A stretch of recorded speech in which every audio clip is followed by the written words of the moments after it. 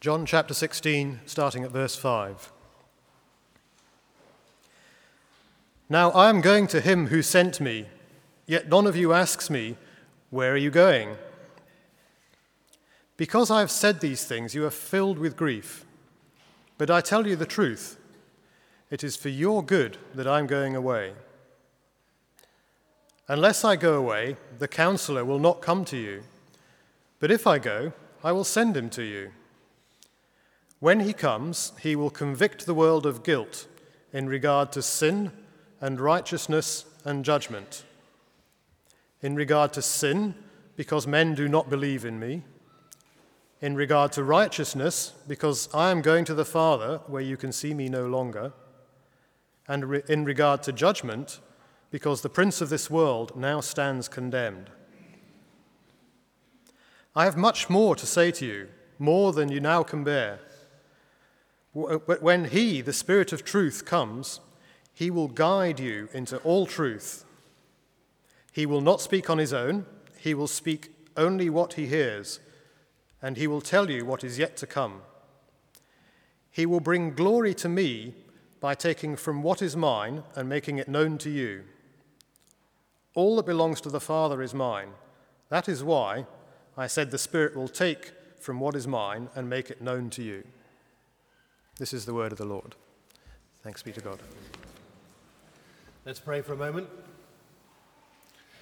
Father, we pray this morning in Jesus' name that you will thrill us, excite us with the fact that we have not been left alone, that you have sent your Spirit to be with us.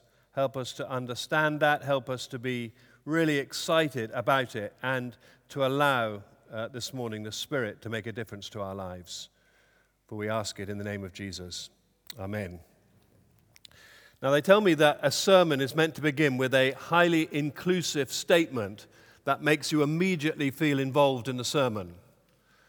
So I have a question for you this morning.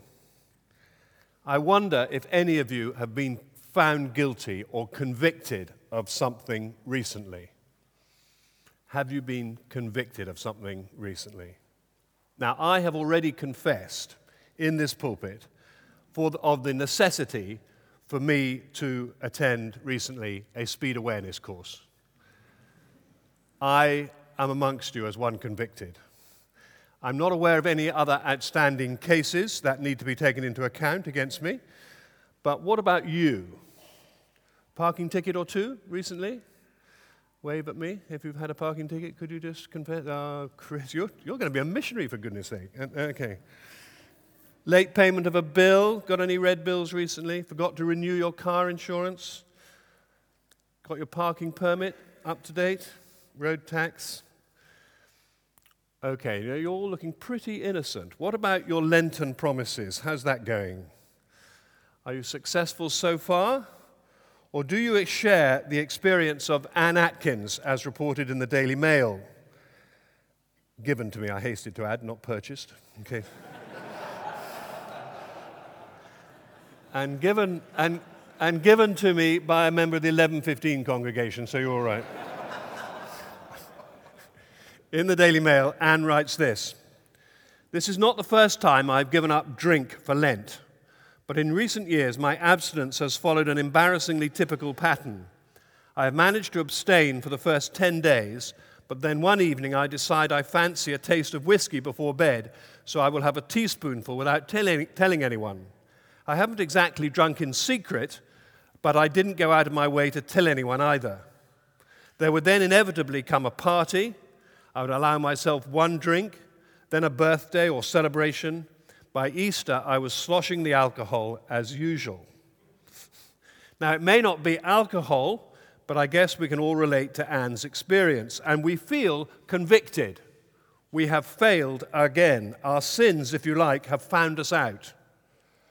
We can be convicted in the sense of found guilty, and we can be convicted in the sense of convinced about something. Go back to my terrible crimes. I was convicted of driving too fast when the camera in Marston, that particularly sneaky one on the Marston Ferry Road, caught me at 7 a.m. one Saturday morning. 7 a.m. on a Saturday morning on my way heroically to speak at a men's breakfast somewhere or other. And I was going 34 miles an hour at 7 a.m. in the morning. But I was rightly convicted. I was found to be guilty. And I went, as you can imagine, protestingly, to the speed awareness course. But when you're on 6 points already, it's better to go to the speed awareness course than have 3 more. And at the speed awareness course, I was convicted in the sense of convinced of the need to drive more slowly, because the evidence of crash damage relating to speed was incontrovertible, and it impressed me greatly. At least it did the second time I went on the speed awareness course. But you can now observe me creeping around North Oxford in third gear. Now, I think in John chapter 16, John is using the word convict in both these ways. Let me just read, and you might want to follow it again in John 16, page 1084. Let me just read the key verses again, verses 8 to 11. When the Spirit comes, he will convict the world of guilt in regard to sin and righteousness and judgment. He will convict the world of guilt. In regard to sin, because men do not believe in me. In regard to righteousness, because I'm going to the Father, where you can see me no longer. And in regard to judgment, because the prince of this world stands condemned. Now, I will be honest with you, I think that I must have read those verses numerous times in my life. And maybe you have as well. They're quite familiar verses, perhaps, to many of us here. And their meaning, even when I read them again and again, their meaning has never been immediately apparent to me. I think when we read those verses, it isn't apparent straight away what Jesus means. So I hope this morning to explain, both for my own sake and yours, a little bit as to what those words mean. Let's just get the context right again. Jesus is speaking with his disciples before his arrest, trial, and crucifixion. These chapters in John's Gospel are often called the final discourses. And I imagine them probably to be a distillation of his teaching, perhaps over a longer period than just one evening, we don't know. And Jesus has brought this edited version of Jesus' teaching together in one corpus. And he even tells us that the process has occurred because of the work of the Holy Spirit in the lives of the disciples, enabling the New Testament writers to recall and record accurately both the words of Jesus and the words about him. And that's what it's saying in verses 12 and 13 about what the Spirit will do in the lives of the disciples. He will help them to produce an accurate record, which we have in the New Testament. So the words we have before us are, in a sense, validating the passage itself. They are inspired by the Holy Spirit. And Jesus tells his disciples that he has to go away. The cross is essential for their salvation. There is no other way, but they will not be left alone for very long, for the Spirit, who is himself fully divine, the third person of the Trinity, will be with them and will enable them to write the Bible. So let's just get the logic of the argument right in our minds. Jesus goes away. The Spirit comes, enabling the eyewitness accounts of Jesus' life and the apostolic writings of the New Testament to be written as the Word of God. Just as the Holy Spirit anointed the prophets and other writers of the Old Testament, now in this new age, the new covenant, the age of the new covenant, he inspires those of the apostolic age to write the New Testament. So as Jesus goes away, having completed his work of salvation, remember how he says on the cross, it is finished, it is completed. My part of the work of salvation is done on the cross and is vindicated by the resurrection, proven to be the one who can pay the price of sin, the one sinless Savior.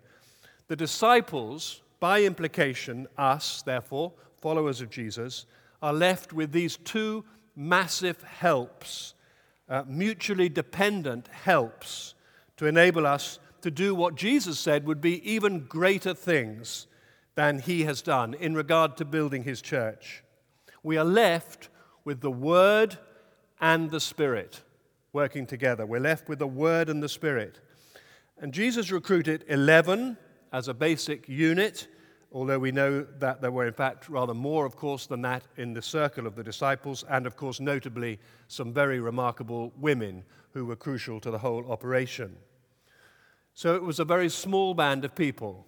Since then, because of the Spirit of God working through the Word of God in the hands and mouths of the people of God, millions, billions have been saved, billions are being saved, and by God's grace, billions more will be saved before Christ's victorious return. And we here at St. Andrews are caught up in that wonderful process. That's what's going on. Now let's get back. That's the context, that's the logic of the argument. Let's get back to those puzzling verses 8 to 11. In Jesus' physical absence, what do the Word of God and the Spirit of God working together achieve? That's what Jesus is saying here. This is what he's saying to the disciples. The Word of God and the Spirit of God working together through you, my followers, are going to achieve something. What is it? And I've been battling with how to explain this and thinking about this during this week. But let me try this as a way of explaining it. I want you to come with me in your mind's eye to one of those American court dramas. Perry Mason, perhaps. I thought about Perry Mason and I thought, it'll be okay for the 11:15 congregation, but we might struggle at 9:30. Anyone here remember Perry Mason apart from me? Oh, Ian Jones, what a relief.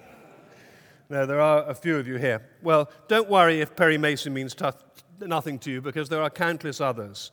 You know what the sort of thing I mean. There are two legal protagonists, and the hero or heroine can be on either side. One of the protagonists is usually male. He has a sort of surly grin on his face. He's not handsome. He's probably corrupt. He's usually the prosecutor, the DA, the district attorney. The lawyer defending the accused person is referred to as the counselor. Approach the bench, counselor. You know, why is it when British people try American accents, we always sound like the Muppets? I never understand why they. Anyway, you know what they say? Approach the bench, counselor. This person is usually female. She's usually glamorous. She's usually in court for the first time. It's my first case. She's out of her depth. She's embroiled in a highly controversial and distracting love affair in between court sessions. And of course, she wins the case. So you've got the DA pointing out the guilt of the accused, and you've got the counselor sitting alongside the defendant arguing their case. Now, all illustrations are dangerous, but I think that this is what Jesus is saying will happen to the disciples after he is gone. They will be accused of all sorts of things. He's been talking about that in the verses before. You're going to be persecuted. You're going to be hated by the world. You will be, so to speak, in the dock. And, of course, there's a sense in which we are with the great attack on Christian values and Christian truth going on in our society today, in the newspaper every day. There's a sense in which we are on trial at this moment, defending Christianity. But the Holy Spirit will be alongside us to defend us as our counselor, enabling the Christians then and enabling us today to put our case to the world. But crucially, and this is the point that I think Jesus makes, crucially, the Holy Spirit is also working as a prosecutor to convict the really guilty ones, which are not the disciples who are declared innocent by the cross, but the world which refused to believe in Jesus. They are convicted, it says, because they did not believe in me. Do you see that? Picture that dramatic courtroom moment when the innocent defendant collapses in joyful tears into the arms of his glamorous counselor. And the really guilty one is revealed in the court. The believing disciples are acquitted because of their faith, and the unbelieving world is condemned. The one who is accused goes free, and the guilty one is condemned. And that is what Jesus says will happen on the day of judgment. That is what he says in verse 13. That is what the Holy Spirit reveals is to come. Vindication for believers, condemnation for those who reject Christ. So you see around you today the Holy Spirit convincing people that they are sinners and convicting them of guilt. I was very interested this morning because I wasn't taking the 8 o'clock service. I listened to the 8 o'clock service, which came from Cardiff University. And they had somebody on there saying how because they were Christians, they had been convinced of the need to show love and compassion to the people, late-night clubbers in Cardiff. Maybe some of you heard this. And so they take out water bottles late at night, 2 o'clock, 3 o'clock in the morning, to give water bottles and flip-flops to the young people staggering drunk out of the nightclubs in Cardiff. And the girl's saying that often we are welcomed and our water bottles and flip-flops are accepted, but often we're abused and insulted, even though we're doing what we believe to be a righteous thing. We're doing something we think is right, showing compassion for people. And it occurred to me as I was listening to this is exactly a good example of how the Holy Spirit works through his people today. They have become convinced of the need for righteous behavior, to do something compassionate, to love their neighbors. As they do so, hopefully, by God's grace, some of those clubbers will be convicted of the blind alley that binge drinking is, the false god that they are making of that lifestyle. So they may be convicted and want to find some better way. That seemed to me a good example of the Holy Spirit doing exactly what Jesus says here he will do. The Holy Spirit convincing people they're sinners and convicting them of guilt. And actually, this was precisely my experience as an 18-year-old. I thought that I was okay. I thought that I was a decent enough public school lad, who went to church, played cricket, had a double-barreled name, and of course I was a Christian. Of course I was. Everybody was in Dorset. Most of them are. It's God's county, actually. But anyway, they won't go into that. But the fact that I did not give God a moment's thought, except briefly on Sunday, at that time seemed unimportant.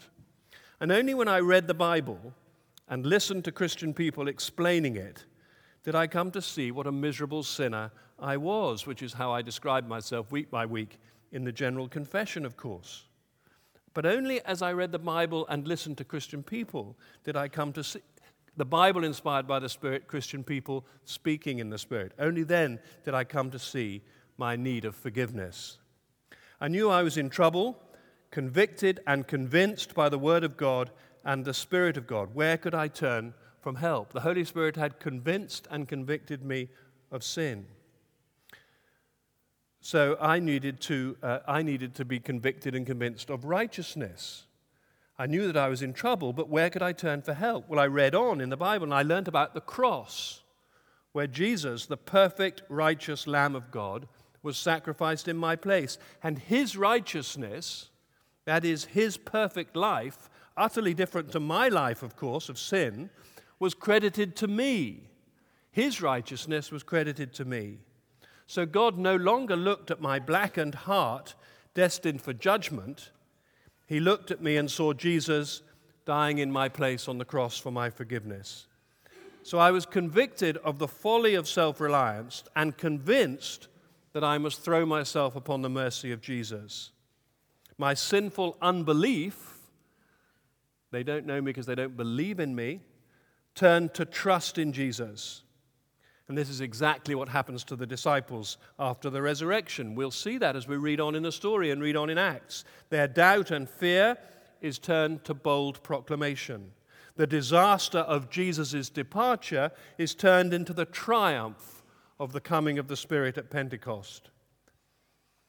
So they are convicted of sin and they're convicted of righteousness, convicted of their need for forgiveness, convicted of the way to righteousness by the cross. But still, of course, both they and I struggled with sin, as I'm sure you do. Temptation crouches at the door. It is not just Anne Atkins who finds it hard to keep her Lenten or any other promises. The road to hell seems paved with good intentions that we can't keep. So thirdly, the Spirit and the Word of God together convict me of judgment. The judgment of God surely awaits us because we fail so often. But no, as I read on in the Bible, the Holy Spirit-inspired scriptures, I discover that the one tempting me, the one causing me to fail, here called the prince of this world, has been condemned at the cross. He's condemned already.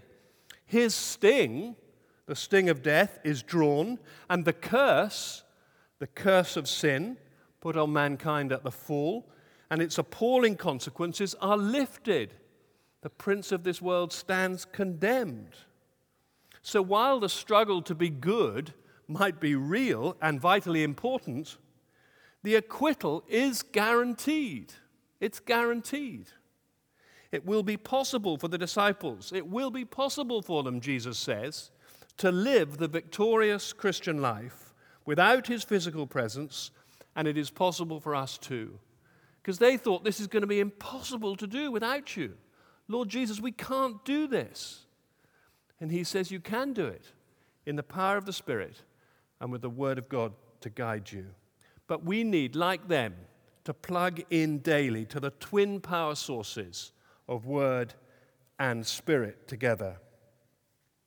So if you will put your trust in Jesus today, i.e., believe in him, as it says here, believe in him. Believe in him. The opposite of sin is believing in Jesus. What is the work that God wants us to do? It says in John 6, the work of God is this, to believe in the one that he has sent. What is the most important thing that you can do as a Christian? Keep believing in Jesus. Keep trusting in Jesus. If you do that, the counselor is on your side. The counselor who sits beside you, arguing your case, he's on your side. The prosecutor is on your side. The counsel who is the prosecutor, pointing guilt at the truly guilty ones, not you. And ultimately, of course, even the judge is on your side, and he will pronounce you innocent. That is what Jesus is promising to his disciples. That is what he's saying to them before he goes away and as he leaves them. And that's what he promises you and me this morning.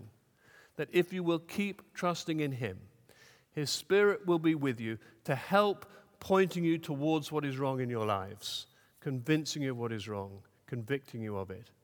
He will be there to guide you towards the way of righteousness achieved at the cross of Calvary.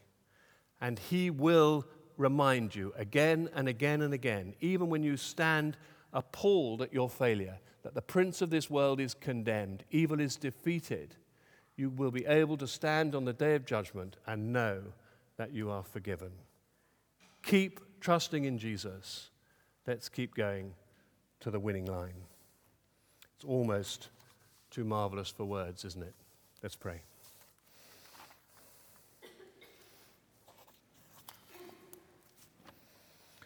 Father, we thank you for this astonishing promise of Scripture, that though we know that we fall well short of the mark, though we struggle to be good, though we battle with temptation, the grace of Jesus is greater than all these things.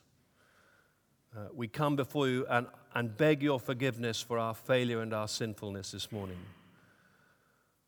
We thank you afresh for the wonderful deliverance at Calvary, that Jesus has paid the price of sin. We cannot pay that price, but the Lord Jesus went all the way for us.